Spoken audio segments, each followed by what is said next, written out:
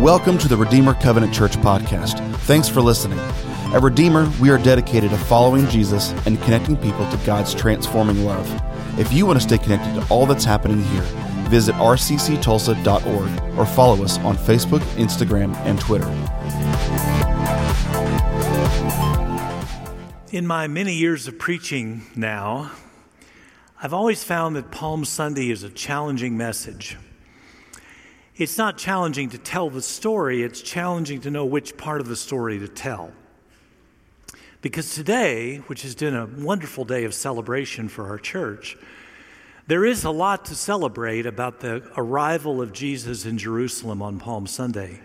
There's a lot to celebrate.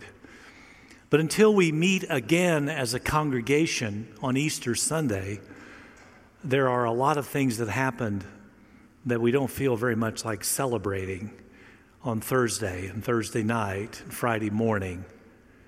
We know that by the time we get to Friday, by 3 o'clock in the afternoon, Jesus had finally died at the hands of cruel people, but who also were doing God's bidding without ever possibly knowing that that's what their mission was, to slay the King of Kings and the Lord of Lords.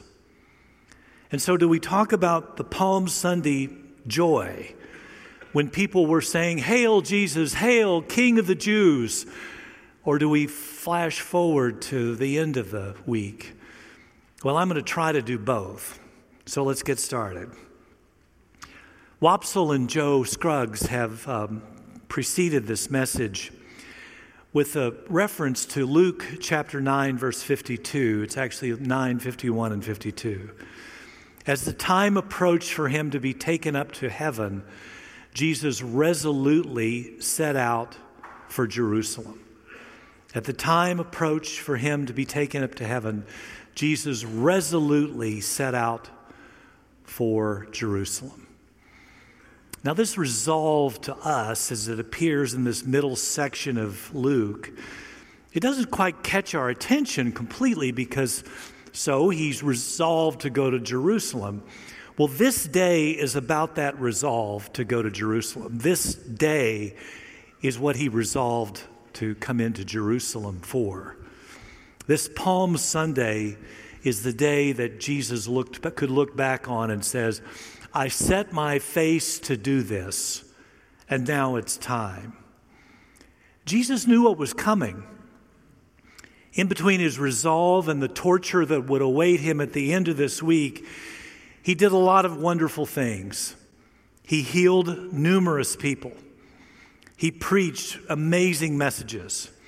He told stories through the parables that were profound and still lived just with this element of mystery as we seek to understand the principles of all of those parables. But this was the day that his resolve had taken him to. What he came to do and what he did was to not just preach the words of eternal life wherever he went, which he had been doing, but now he comes to this day.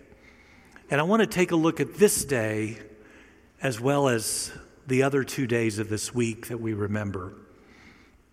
So we begin with the Palm Sunday events. In Mark's gospel, of the account of the triumphal entry into Jerusalem, we hear this description.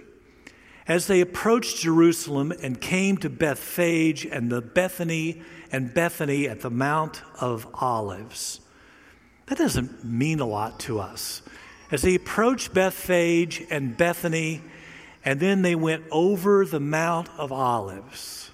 What's that about? Why does Mark offer that detail? Well, that detail is very important because we need to linger on this one just for a moment. This is Jesus is coming from the east. There's another amazing fact about his entry that I'll also get to. But this coming from the east was predicted a long, long time ago. This was predicted hundreds of years before the events of Palm Sunday happened. Something happened amazingly as recorded in the 10th chapter of the book of Ezekiel of the Old Testament. In chapter 10, verse 18, "Then the glory of the Lord departed from over the threshold of the temple." Now I want you to get a mental picture of this. Here's the temple, the holy place of God. This is where God's people went for the sacrifice for the atonement of the sins of the people. That didn't just happen on the Sabbath day, that happened every day. This temple was this buzzing place of people in prayer and people making sacrifices and animals that were fit for the sacrifice. Here was this amazing, busy place. And in the midst of this place, amidst of this holy place, the very temple of God in Jerusalem, this text from Ezekiel announces that the Spirit of God had just left the building. He's gone. Now, he didn't go far. The text said he went, instead of hovering over the temple, where for hundreds of years the Spirit of God had dwelled.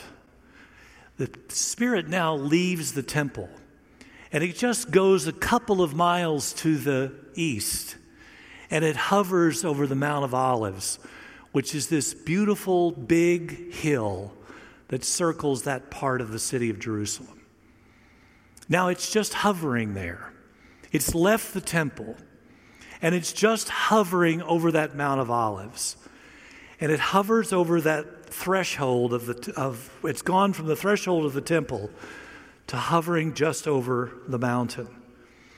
God's people had been so long and so gravely sinful that the glory of God had left the temple. That's the reason why. The Spirit got up and moved because the people of God had begun to practice a rote religion.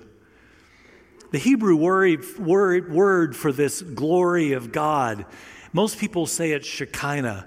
I learned it as Shekinah, but then my Hebrew's not very good. So I'll say it either way, but it's the same thing.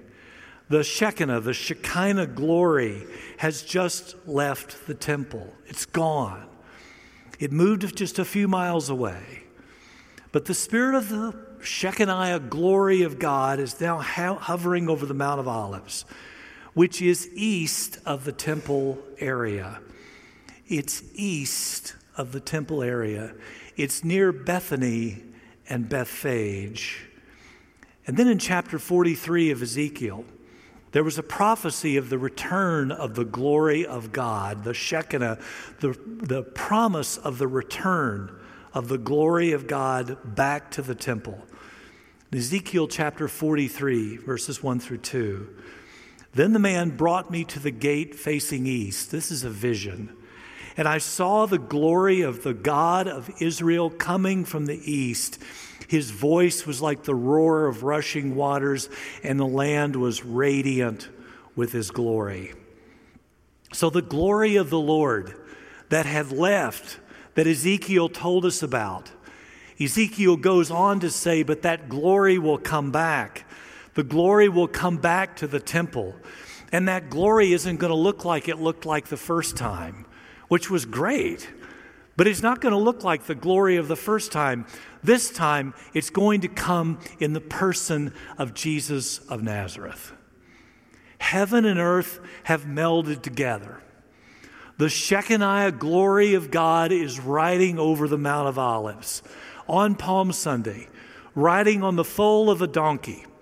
And he's riding in, not just as a man who's facing a very challenging week, he's riding in as the very glory of the living God. And there he is. He's coming in the very glory of God, the promised return of the glory of God to the temple of God. Heaven and earth had merged in the person of Jesus. For the first time, heaven and earth have merged in a human person who was also fully God. The two have come together. God and human beings have now merged into one. And he's riding through Bethany, through Bethphage, over the Mount of Olives, comes the King of Kings. There's one more prophetic detail that is important to hear. And actually, there are many prophetic details in the Old Testament about this. But this one comes from the prophet Zechariah. Rejoice greatly, O daughter of Zion. Shout, daughter of Jerusalem.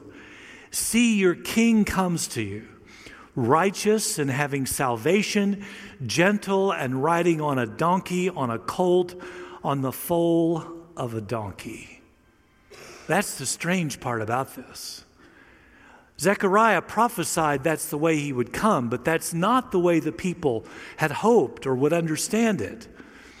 They had a picture in their mind that when the Messiah would come, when the one who would come, who would overthrow the ruthless Roman armies and the occupation they lived under, they had assumed that he would come in like a Roman conquering general. They assumed he would come in on a white stallion with a great fanfare and trumpeters and people in front and back escorting him into the place of Jerusalem, to the Holy of Holies. And there he would take charge and would overthrow the oppressors, and all would be well. And Jesus comes in on a little colt. He comes in on a little colt. He comes in humbly and meekly. But that's the way it was prophesied to be. And God's promises always come true. The gospel writers tell us that when Jesus came in, he arrived into Jerusalem from the east, as was prophesied, riding a young donkey, which was prophesied. Conquering armies had come into Jerusalem all the time. I mean, even in modern day, you see these conquering armies trying to capture Jerusalem. Their generals had come with pomp and all this ceremony, and Jesus comes in just riding the colt of a donkey. Hundreds of years had gone by. Hundreds of years had gone with the Spirit parked a few miles away from the temple. And on this day, the Spirit of God, the Shekinah of God is now resting where it belongs. So that's the Palm Sunday piece of this message. So fast forward with me to the events of the end of the week. We know the story. Jesus was arrested, having been betrayed by Judas after the Last Supper, one of his own disciples who had betrayed him to the authorities and said, "That's where he is." The authorities arrested him. Peter was also challenged by the authorities to proclaim his allegiance to this Jesus. Peter denied the Lord that he had loved. And then in Luke 22:63 and following, we read the story of the mocking and the betrayal and the beating that the men who had been guarding Jesus had put him through. They put on a blindfold on Jesus and they began to taunt him. And they began to harass him and continued beating him. And ironically, and I don't think this is a missed signal, I think Luke gets it. Luke says, they said, prophesy, who hit you? If only they had known how many prophecies had been fulfilled to make this day happen. If only they had understood the prophecy of his very presence. So at daybreak on Friday, appearing first to the religious leaders, then to Pilate, then to Herod, then back to Pilate, Jesus sequentially acknowledges himself to be the Messiah. Now, the truth is, we even have in our Apostles' Creed, the creed of the ancient church, we even say he was crucified under Pontius Pilate. It's absolutely true, he was. And part of me despises Pontius Pilate for his weakness and his timidity and his all the things that are bad about him. But I got to tell you, I kind of feel bad for him. I mean, he's in a tough spot. Does he pronounce guilt over this man and make many of the religious leaders and many of the other people happy? Or does he pronounce innocence over what was obviously to him an innocent man and then incur the wrath of many other people who wanted him killed? So Pilate handles it poorly, ineptly, but that's about the only way he could have figured to have played it. So Pilate does what he can do to turf him to someone else, to wash his hands of the situation, to make it just sort of go away. He just wanted this situation to go away. And so this one whom the people have shouted out, "Hail, Jesus, King of Kings, Lord of Lords," Pilate tries a method. He has him beaten and then beaten again and put in custody. So Jesus has gone from hail to jail and to beatings and custody and whippings and torture. There's no other way to say it. That's what happened. And finally, as you remember the story, Pilate just gives in. He finally gives the crowd a choice. Do you want Barabbas? I think really hoping they would say, we want to save Jesus. Instead, they voted to save a man named Barabbas, a common criminal, and Jesus was sentenced to death on a cross. So at daybreak on Friday, all of these events begin to unfold. Pilate wants out of the situation, but he can't figure out how to get himself extricated. In the end, he just yields to the angry mob.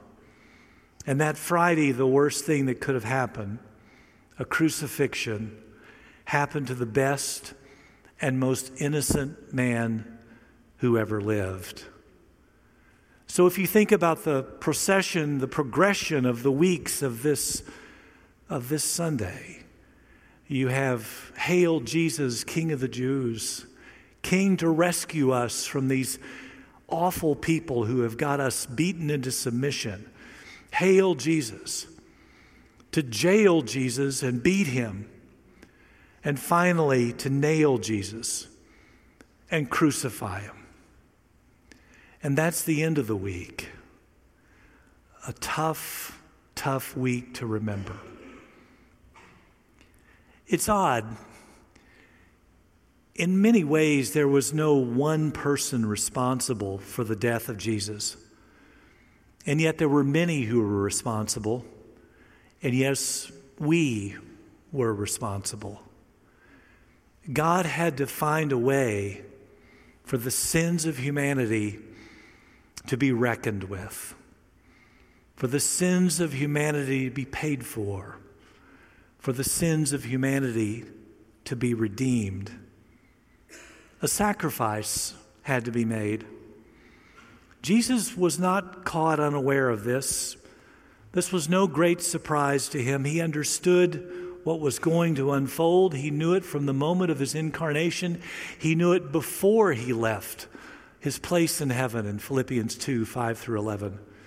He knew that once he relinquished his prerogatives to be dwelling in heaven as the very Son of the living God, he knew when he voluntarily let that go that this day would await him.